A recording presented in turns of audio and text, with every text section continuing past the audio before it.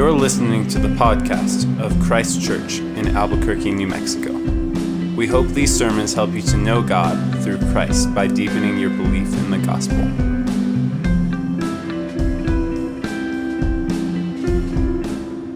The reading this evening comes from John chapter 15, verse 18 through 16, verse 4. If the world hates you, know that it has hated me before it hated you. If you were of the world would love you as its own. But because you are not of the world, but I chose you out of the world, therefore the world hates you. Remember the word that I said to you, a servant is not greater than his master. If they persecuted me, they will also persecute you. If they kept my word, they will also keep yours. But all these things they will do to you on account of my name, because they do not know him who sent me. If I had not come and spoken to them, they would not have been guilty of sin. But now they have no excuse for their sin. Whoever hates me hates my Father also. If I had not done among them the works that no one else did, they would not be guilty of sin. But now they have seen and hated both me and my Father. But the word that it is written in their law must be fulfilled. They hated me without a cause. But when the Helper comes, whom I will send to you from the Father, the Spirit of truth, who proceeds from the Father, he will bear witness about me. And you also will bear witness, because you have been with me from the beginning. I have said all these things to you to keep you from falling away. They will put you out of the synagogues. Indeed, the hour is coming when whoever kills you will think he is offering service to God. And they will do these things because they have not known the Father nor me. But I have said these things to you, that when their hour comes, you may remember that I told them to you. This is the word of the Lord. Father, we are thankful for this word that you have given us from the Lord Jesus to prepare us. And so now, Father, we pray that you would have your own way with us, that you would mold us and make us further into the image of Christ, to love what he loves, to delight in what he delights, to respond as he responds. Father, we pray even for those who are with us this evening who might not yet know the Lord Jesus, and we pray that you would do a great work in their life. Show him clearly to them, we pray. In Christ's name, amen. You may be seated. Good to see you all this evening. My name is Nathan. If I haven't met you, there's several here tonight that I haven't met, so I'd love to shake your hand, get to know you a bit after the service this evening. If you have your Bibles and you haven't opened there already, go ahead and open to John's Gospel. It's the fourth book of the New Testament. We're in chapter 15. If you don't have a Bible, you can grab one that's right in front of you. The translation, the English translation, there's a bit different than the one that we use, so our word or two might be a little bit different, but you can follow along there. And on your way out, if you don't have a Bible, we've got several black hardback covers right here on this table. We'd love for you to have one to be able to hear from God this week in his word. Well, late last week, I finally got to a movie that I've been wanting to watch since it came out in 2016. I can't believe it wasn't at least nominated, much less didn't win more Academy Awards than it did. It was only nominated for cinematography last year, but I can't believe it didn't because I'm quite confident it's the best movie I've seen in at least the last 5 or 6 years. The movie's called Silence, and it's Martin Scorsese's adaptation of the 1966 novel of the same title. And the movie's about Jesuit Portuguese missionaries to Japan in the 1640s, a bit niche. And I feel like I've already talked about this movie with like half of you in this room because it's like all I've thought about for the last 2 weeks. The story is about the political opposition and the persecution of Christians in the mid-1600s because it had appeared that Japan was going to just convert to Christianity in the early part of that century. Then the shogun elite decided that enough was enough. It's an extremely heavy movie, rated R for the psychological and physical violence enacted against the Christians of those days. So caveat before you go and watch it. It's also made by the progressive Catholic Scorsese, so watching the movie takes a bit of spiritual discernment. But it's wrestling with questions, real heavy and deep questions. Like, is the Christian gospel universally true in any time and in any place? Or are there places in the world where the gospel just is unable to speak, is unable to change and bring life, to save? Questions like, what does it mean to suffer for Christ? Questions like, is there ever too much suffering? How much suffering is too much suffering? Is there ever an appropriate time for Christians to externally recant their profession in Christ in order to save others from further suffering and persecution? And then, perhaps the question of the movie is, where is God in all of this? Does God hear the prayers? Does he hear the cries? Does he hear the screams of his people as they suffer? Or is he silent? It's a heavy movie. I think this movie is such a good conversation starter that we might just do a first movie night together sometime this summer. Get together and watch this movie and talk about it after. But while the Japanese persecution of Christians in the 1640s was particularly horrible, it's certainly not the first time it's ever happened, nor would it be the last. So what do we make of all this? I mean, the last two chapters, we've been going through John's gospel together, and the last two chapters of Jesus' farewell speech to his disciples, he's told them at the beginning of chapter 4 that he's leaving. He's going to prepare a place for them, an awesome place, this heavenly place for them to dwell forever with the Father. But it's not a huge deal that he's leaving them because of, one, where he's going, but that also he's leaving them with the Holy Spirit. He's going to send the Spirit to indwell them, to strengthen them, to comfort them, to encourage his people. It's God's presence, Jesus' presence amongst them and with them forever. And when that happens, when his people abide in the Spirit, when they abide in his word, then he will abide in them. And he will produce major fruitfulness in their life, change in their life. Not the least of which that they will be filled with his very peace from chapter 14, and then be filled with his joy in chapter 15. I mean, like, things are really shaping up, aren't they? If you're his disciples, you're thinking, this is awesome. Sign me up. I'm in. The life that you're describing both here and into eternity sounds wonderful. I'm in. And then Jesus transitions from how we, his people, ought to love one another and why that's so important. It's so important for Jesus' disciples to love one another because of the rest of the world. The rest of the world will actually not love his disciples. Jesus isn't some snake oil salesman selling his disciples on some awesomely perfect life, that if they would just follow him, then nothing will ever go wrong for them again.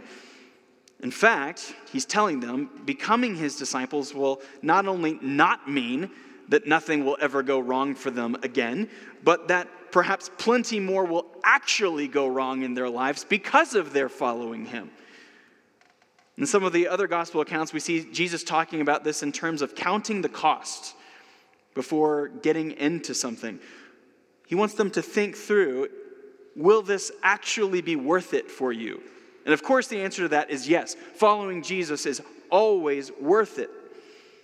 But you may be tempted to not believe that if something that you weren't expecting comes as a result of following Jesus. You didn't quite realize what you were signing up for. So we'll see Jesus answer his disciples. We'll see him answer our own questions and misexpectations. We'll see even Jesus answer Martin Scorsese under two headings tonight in our text. That the world hates you, the disciples, the world hates you because it hates me, Jesus says. And then the world hates me because it hates God. It hates you because it hates me, and it hates me because it hates God. Jesus is going to frame most of this conversation, most of the first 2/3 of it, as hypothetical. There's a lot of ifs that you heard Julia read. There's a lot of ifs until we get to the beginning of chapter 16, where he says this will happen. But this conversation is not a hypothetical if. Jesus is pulling back the curtain to allow the disciples to peer into the crystal ball of their future. A future for them and a future for all of his disciples in all times and in all places. So let's get into it. The world hates you because it hates me. Beginning in verse 18, Jesus is going to have a lot to say about the world. And if you've been with us over the past many months through John, you'll remember that the world is the place of opposition to God. It is a kingdom which stands in opposition. It stands in darkness, in blindness, in active opposition against the God who created it and who loves it. The world wants to do whatever it can to convince itself that God either is not there, He hasn't revealed himself as he actually has. He has spoken. The world wants to convince itself that God is, maybe he is there, but he's not good, or that maybe he's there, but he's just not worth paying attention to. Certainly not worshiping. But Jesus is not from the world. He's come from heaven, the kingdom of light, the place of seeing God, the place of knowing God, not of evil and selfishness, but the place of goodness and of delight. So Jesus says in verse 18, if the world hates you, know that it has hated me before it hated you. The system of selfishness, the system of actively trying to replace God with like a million other little gods, most of all ourselves. The worshiping of ourselves is like the demigod of the universe. This world has hated Jesus. And Jesus is saying, guys, if and when the world doesn't like you, much more than just not liking you, if and when the world hates you, don't freak out. Just observe how the world has received me as you've been following me these past few years. We've had 15 chapters thus far of observing how the world has received Jesus. We've seen unbelief, anger, actively trying to stone and kill Jesus on a number of occasions. And Jesus seems to be like, fellas, if you could just see how the world is going to receive and treat me in like less than 24 hours, you wouldn't even believe it. So take heart. Take heart. Before the world has hated you, it has hated me. In verse 19, if you were of the world would love you as its own. But because you were not of the world, but I chose you out of the world, therefore the world hates you. There's some sense in which human beings just like things to be homogeneous. We as a people, as humanity, don't like change. This is one reason why I think the refugee crisis and the immigration problem of the world can become such a hot button issue for so many. We like the way things have always been, don't we? Or as we have imagined that they've always been. So this isn't just an American thing, but across the globe, many humans would say, we just like our culture. We like our language. We like our music. And we'd rather others not come in and just change things up from the way things are ours. It's disorienting. I don't know what normal is anymore. This isn't the America that I grew up in, some might say, or the Greece that I grew up in, or the London, or the Paris that I grew up in. Things are changing. Now, immigration is an incredibly nuanced and difficult thing, so I don't want to minimize it and argue for open borders or something, but my point is that people typically do not like change. They like things to stay the way they have always been. And the message of the gospel certainly does and ought to bring enormous change. In Acts 17, we read about a Greek city that is totally on the brink of riot, on full scale, all out chaos. They're bringing the Christians out and they say, these men who have turned the world upside down have come here also. These folks, the world that they had lived in Thessalonica, their world had been turned upside down. The message of Christ can be disorienting because it's a message of change from an ultimate allegiance to yourself or to a city-state or to a country or to a political system, and a change to allegiance to an unseen God. A change of accountability before this God and submission to his word for your life. A change from pride to humility. A change from power to weakness. This is disorienting and can feel like the world has now turned upside down when this message is being preached. Because it is. The world is changing from power to weakness, from pride to humility. But the world won't just respond in anger merely because it's afraid of change. It will respond in anger because the lights just got flipped on. The same kind of disorienting and almost painful reality it is to walk out of a movie theater in the middle of the day. Right? You go to a 2:30 show and you come out at 4:15 and it's blinding. It's almost painful the way the light hits your darkened eyes. And the light of Christ, the holiness and purity of God, is an exposing light to a world full of movie theater darkness. We're thinking that we're just hidden in the dark, that we can act however we'd like, that this world that we inhabit is our own little personal Lord of the Flies island where anything goes and I am the highest ultimate accountability for what is right and wrong. And then the lights, when Jesus comes and preaches of the gospel, they just get flipped on to realize, no, I'm not the highest and ultimate place of accountability of what is right and wrong. And this is exactly what Jesus tells Nicodemus in chapter 3. He told Nicodemus, and this is the judgment. The light has come into the world, and people loved the darkness rather than the light because their works were evil. For everyone who does wicked things hates the light and does not come to the light, lest his works should be exposed. Seriously, who among us would like to have, if we had a video screen up here, a 24-hour video of the last year of your life? Shoot the last 24 hours of your life. This would be an exposing, perhaps even shameful thing for us to have that kind of visible exposure on our lives. I certainly wouldn't want that. But here's the good news of the gospel. Jesus also told Nicodemus in chapter 3, for God so loved the world, this world of darkness, that he gave his only son, that whoever believes in him should not perish, but have eternal life. For God did not send his son into the world to condemn the world. Not just to come and flip on the lights and say, ha, I got you. You're all wicked and horrible. And aren't you feeling terrible now? No. To flip on the lights in order that the world might be saved through him.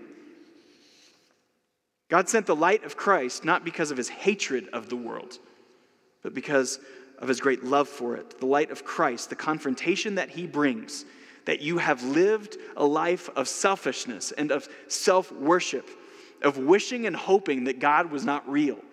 You have lived a life pretending that God has not spoken, that he is good, or that he is worth paying attention to or worshiping. How's that going? How's that life actually going? Is it keeping its promises? Is it keeping its promises of joy and contentment?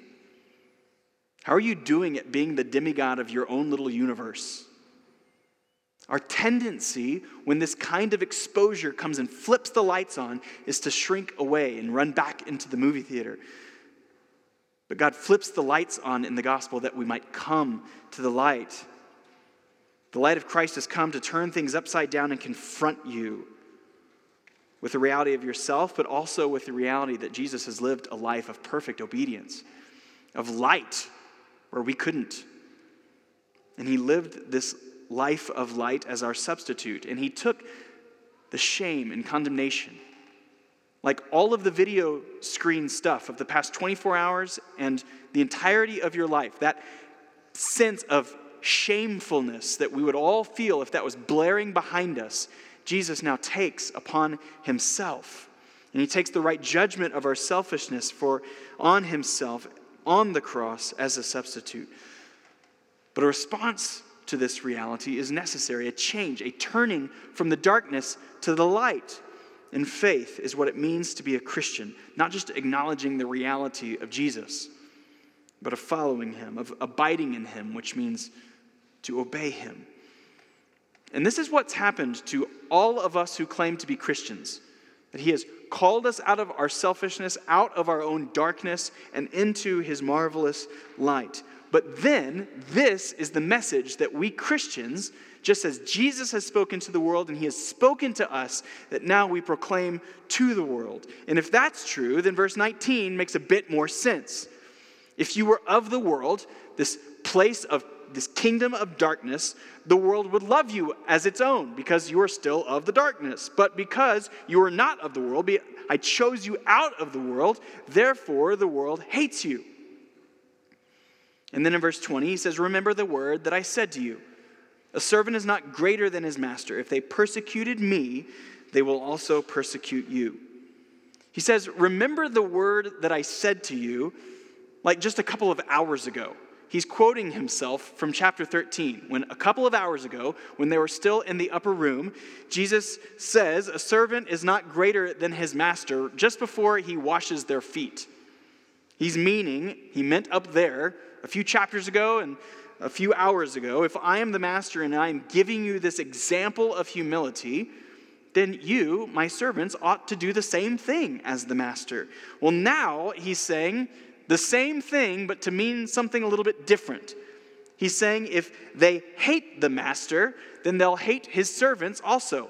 The people who are walking in his footsteps, the people who are trying to look like him, if they hate him, then they'll hate the people that are trying to look like him. Like if you really hate LeBron James, Crystal Valdez. Yes, she nodded before I even said her name. It likely means you're going to end up hating whatever team he ends up playing for next year. Like Crystal has probably never given a moment's thought about the Pistons or the Clippers or something.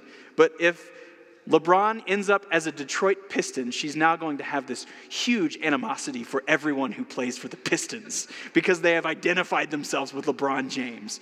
What's really going to blow her mind is if LeBron ends up playing for Golden State.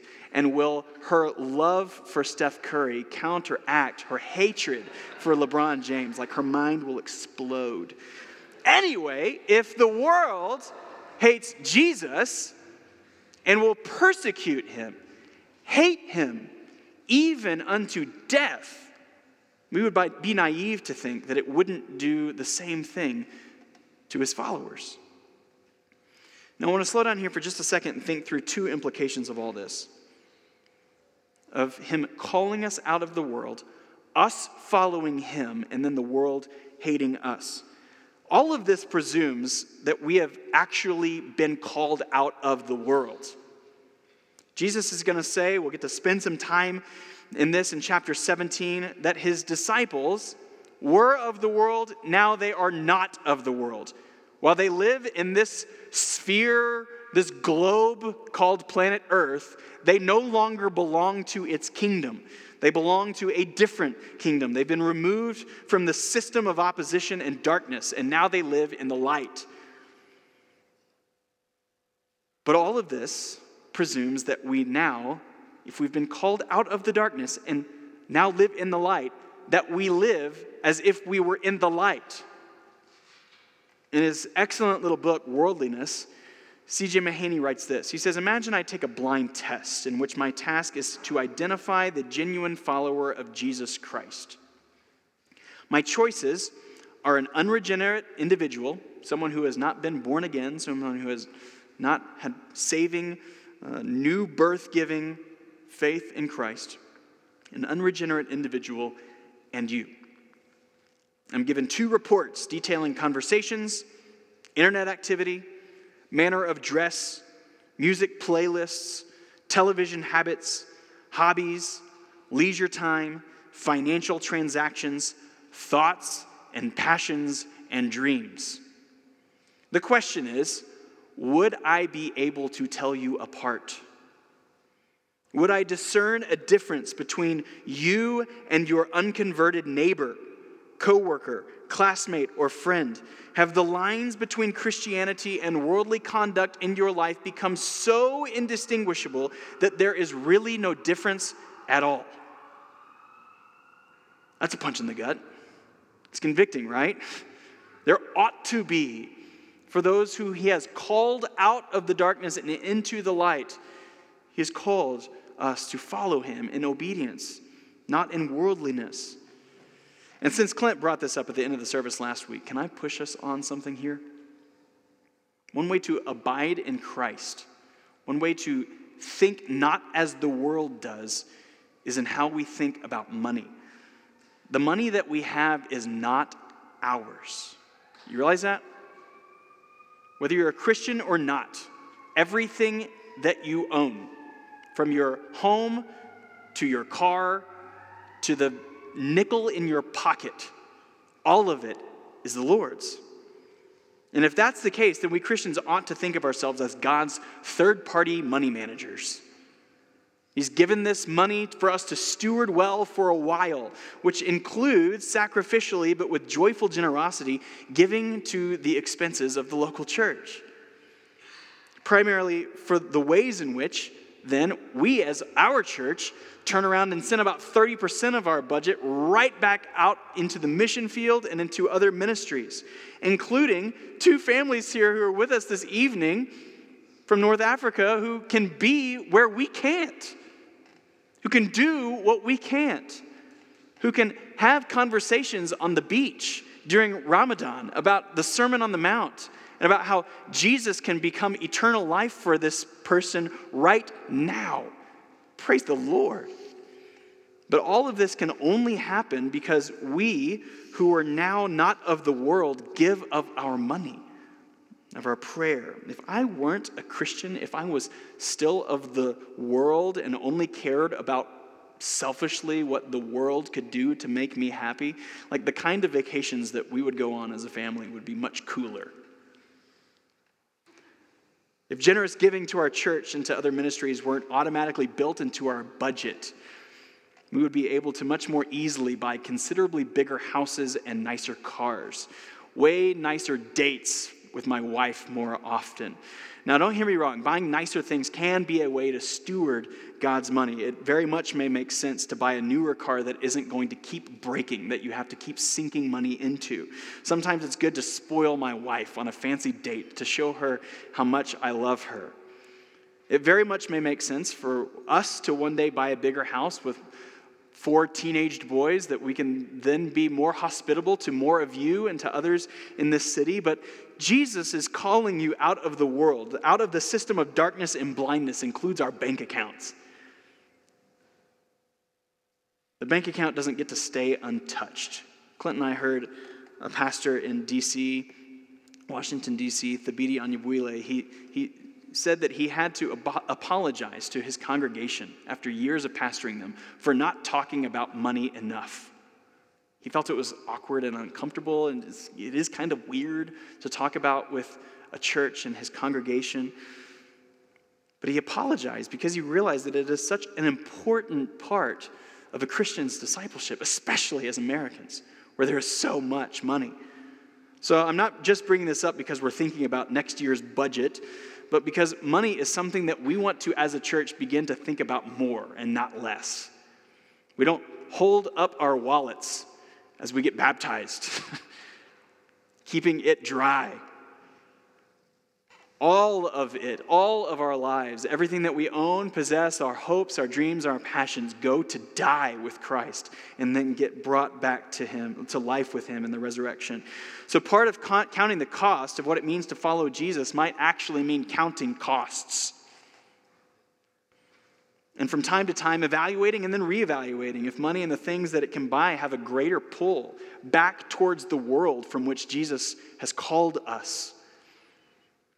But a second implication of all this is that Jesus says the world will hate you because of me. He didn't say the world will hate you because you're just a jerk. Like, do you speak with kindness, with gentleness, with saltiness? Words that preserve and give flavor to the world around you? Like on social media, are you known for your forbearance? I don't think we know what that word means. Like when I just said that, are you known for your forbearance? I don't know, because I'm not really sure.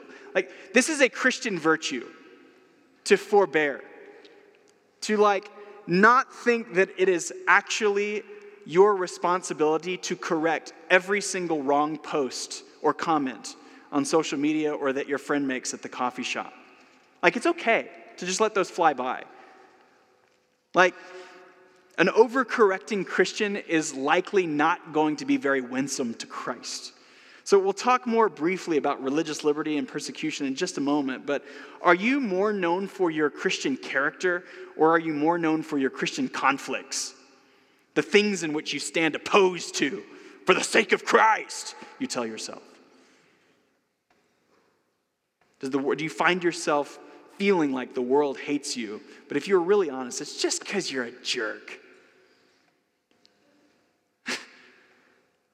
We want the world to hate us, not because we're jerks, but because we follow the God of the universe who has called the world to life.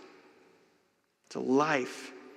So if all of this is reality, Jesus says the world hates you because it hates me. Secondly, all of that is true because the world hates me because it hates God. It hates Jesus because it hates God.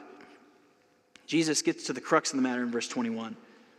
He says, "But all these things they will do to you on account of my name, because they do not know him who sent me." The world rejects Jesus, and the world rejects his people because they reject God. The world has always rejected God, just as Jesus will say in verse 25, quoting David, who said in Psalm 69, David said, "They hated me without cause." The world was rejecting God's king. And this has been the MO of the world since Adam, of rejecting God and rejecting his word. They're rejecting God's king and David, and it would continue on in the centuries to follow, reject God and his word through God's prophets. We do not like reminders that God is there and that he is over us. The world will continue to reject those who remind the world that we are not the greatest arbiter of morality or the highest limit of accountability. Jesus says in verse 22, "If I had not come and spoken to them, they would not have been guilty of sin. But now they have no excuse for their sin." He's not saying that humanity only became accountable for their sin after Jesus showed up and started talking. And then had he not come, then everything would have just been better. If that's the case, he should have just stayed in heaven, right? What he is saying is that by speaking here what he is speaking, by turning on the mag light and shining it where he is shining it, he is exposing our sin to be what it really is, an outright and flat out rejection of the God of the universe. Not just bad habits that we've formed as individuals, as cultures even, not occasional slip-ups or mistakes, but outright rejection of God. And this is why sin is such a big deal. It's not just that we lose our temper sometimes, and perhaps get angry from time to time. No, it's that we've replaced God with ourselves at the center of the universe. And if someone does something against me, if they sin against me, or even get in my way on the highway, I deserve to get angry. They deserve my righteous wrath because I am the demigod of the universe. It's not just that I keep dwelling in anxious fearfulness. No, it's that I'm rejecting God for who he is and who he says he is. I'm either distrustful of him, that he cares, or I am unconvinced that he knows what he's doing. That I could do a better job of running this universe if I were to be put in charge. It's not just that some individuals or cultures can harbor prejudiced feelings or even racist systems, but that these things come as a rejection of God in his creation of all humans in his image. All sin is satanic in nature. Following the prince of this world, Satan, in a proud and rejecting attempt to overthrow God and what he has said in his word.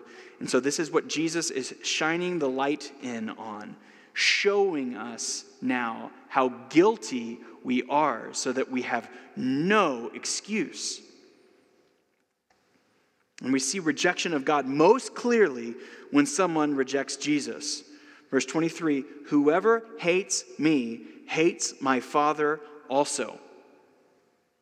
You want to know if someone hates God? I don't care what they say, what their feelings about the God of the universe is. If they do not follow, obey, love, and worship Jesus, they hate God.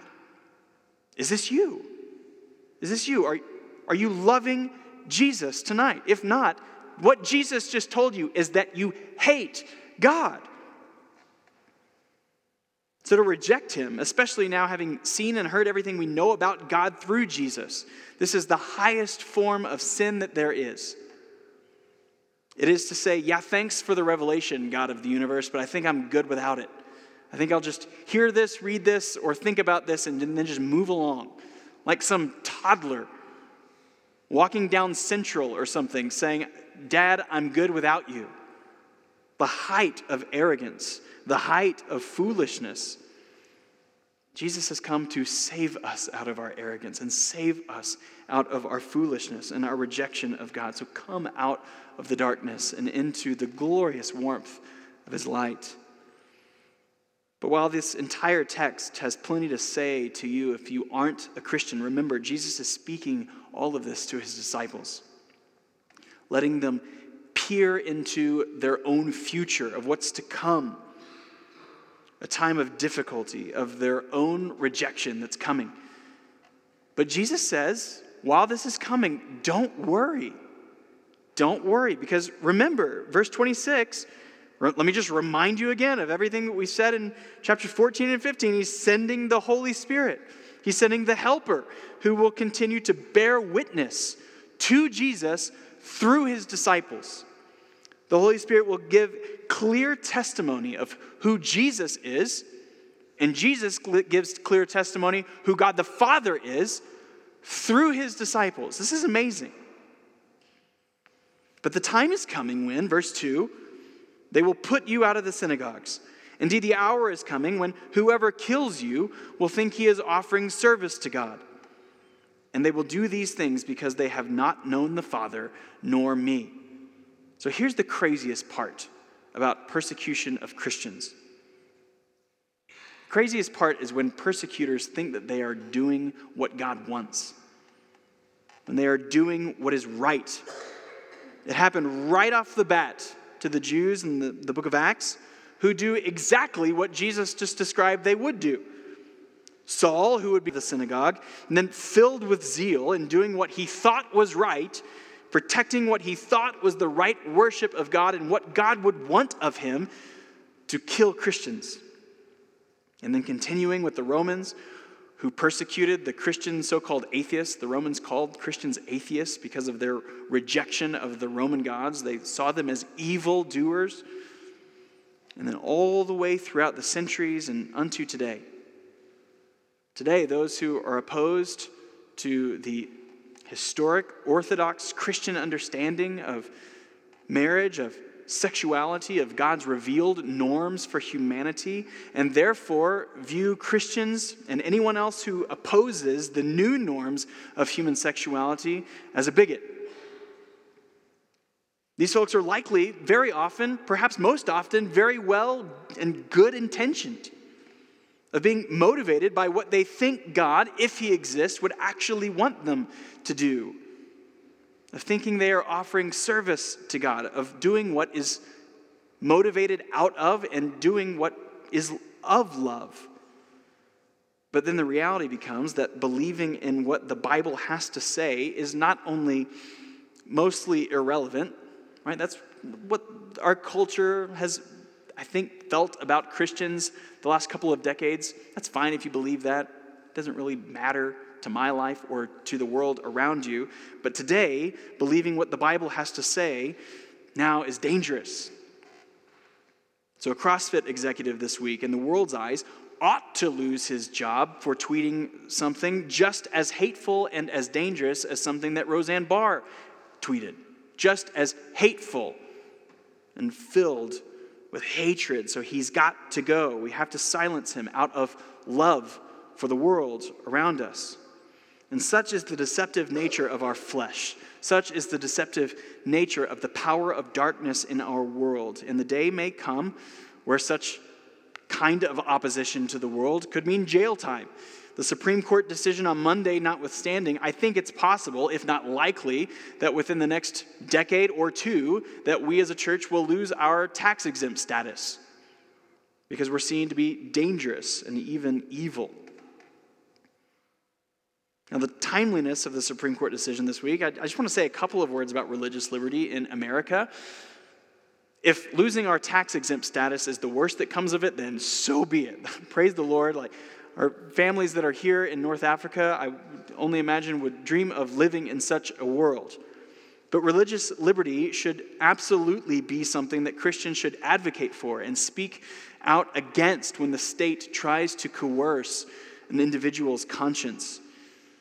But what was your tone on Monday morning, if and when you heard the Supreme Court ruling? When you saw it come across on Facebook or you had CNN on at the office and you saw the breaking news, was your tone, "Ha! Yes! Vindicated! Yes! I knew those people were wrong to treat us Christians the way they are, and now the court has vindicated me"? Or was your tone, even your internal tone, even if you didn't speak or type something, was your internal tone perhaps instead more driven by humility, more driven by graciousness, by love? Remember, it's one thing for the world to hate Jesus because of Jesus. It's another thing altogether to give the world reason to hate him because we people are just unpleasant and are just typing and firing off the first kind of vindicated self-righteousness that comes flying through our heads. We ought to speak to provide liberty for every American, no matter their religious identity, to worship as they like. But times are changing. And it's for the very first time for American Christians, perhaps a little disorienting. For the first time, Christianity isn't a way to advance socially. In the 50s, you likely would have no chance at winning any kind of political election if you weren't a member of a church. Today, your church membership, especially if it's being a member of the wrong kind of church, might cost you an election. But the reality is that the world will hate Christians. So perhaps instead of feeling like the world is ending when hearing of relatively minor, yet still real, marginalization of Christians in America, we should just feel right at home, right? We're following in the footsteps of 2,000 years of Christians who are following after Christ. This is exactly what Jesus said would happen. This should not at all be disorienting. We should never pray for marginalization, never pray for persecution, but I'm kind of cool with the way things are going. We shouldn't want it. We shouldn't ask for it. Our freedom allows to meet together, to pool our money, and to send more missionaries. We should want freedom in this country. But you know what? These days, and certainly I think in a decade or two, people are, Lord willing, now more likely to come to Christ because of Christ. Not just as a way to advance themselves socially or culturally, of counting the costs of what it means to follow Christ and identify with him and his word in its fullness.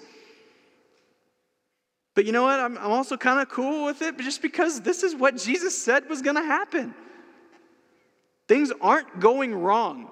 He is not off of his throne if the Supreme Court decides in a different way 12 months from now. The kingdom of heaven is being known on earth, and that means perhaps even not more and more in America, but perhaps more and more in the world. Perhaps this isn't the Christian America that we all thought it was, but the world is becoming more and more Christ-like, and people all over the globe now are being considered our brothers and sisters in Christ, even amidst persecution. I mean, like, you realize how small a minority the English-speaking white people will be around the throne of heaven, right? Like a very small sliver on the pie chart of the body of Christ. So it's okay.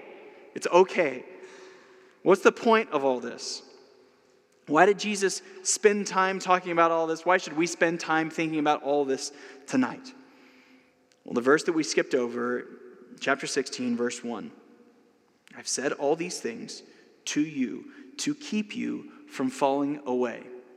And the verse that he uses in verse 4, I have said these things to you that when their hour, the disciples' hour, your hour comes, you may remember that I told them to you.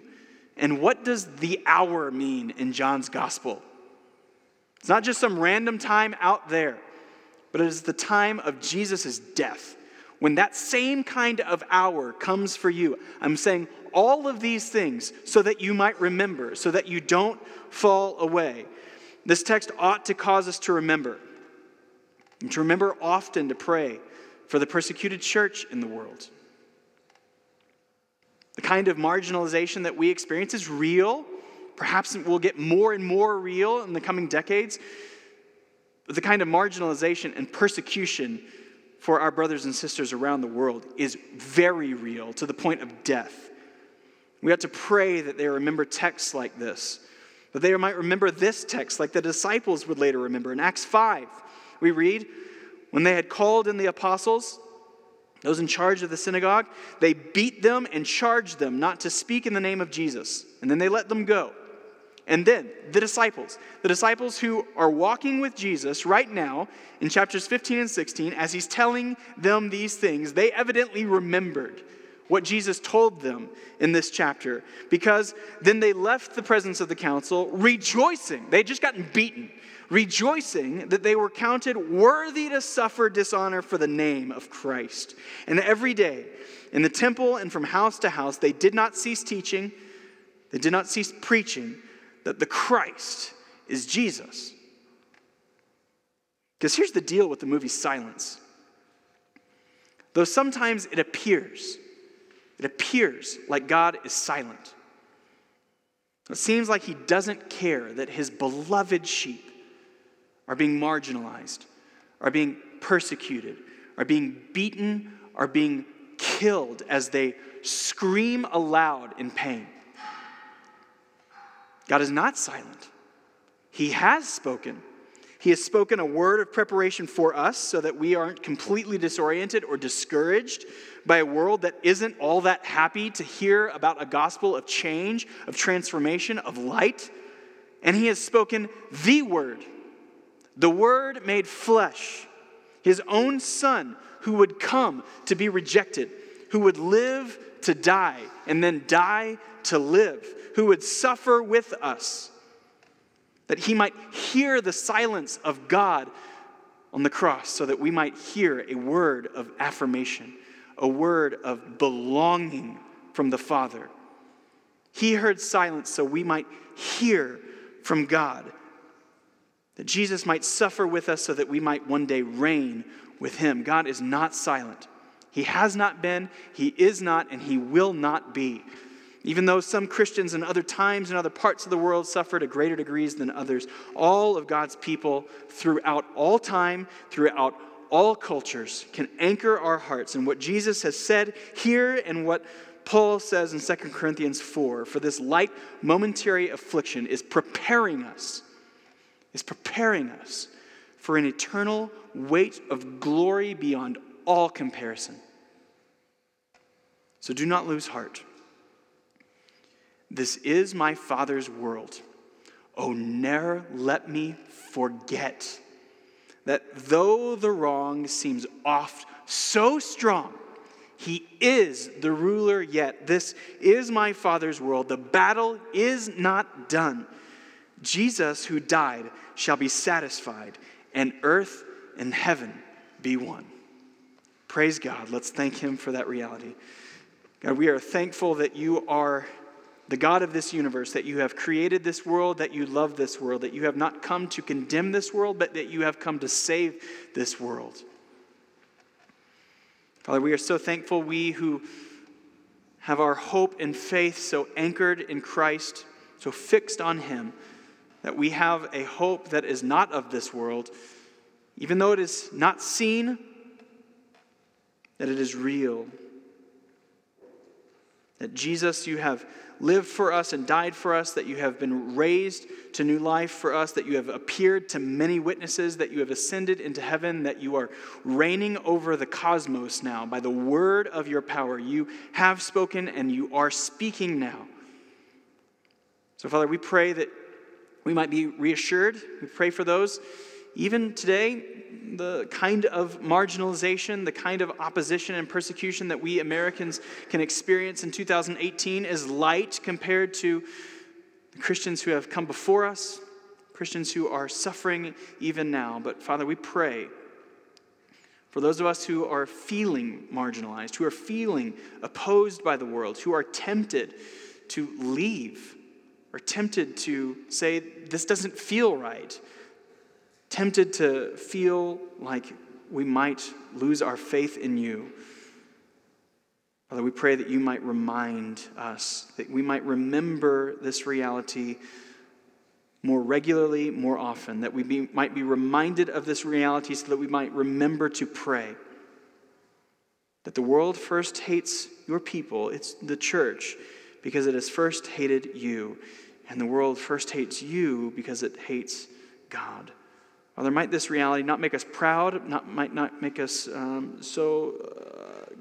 glad and thankful that we're not of the world, but might flood us with compassion, might flood us with empathy and love for a dying world around us, that they might not be condemned, but they might know you through Christ. Use us, your church, not to give the world more reason to hate you, but by speaking the truth in love, others might see you and believe. For your glory, we pray all these things. In Christ's name, amen. We hope you have been encouraged to deeper life in Christ through the preaching of this sermon. For more information about Christ Church, visit www.christchurchabq.com.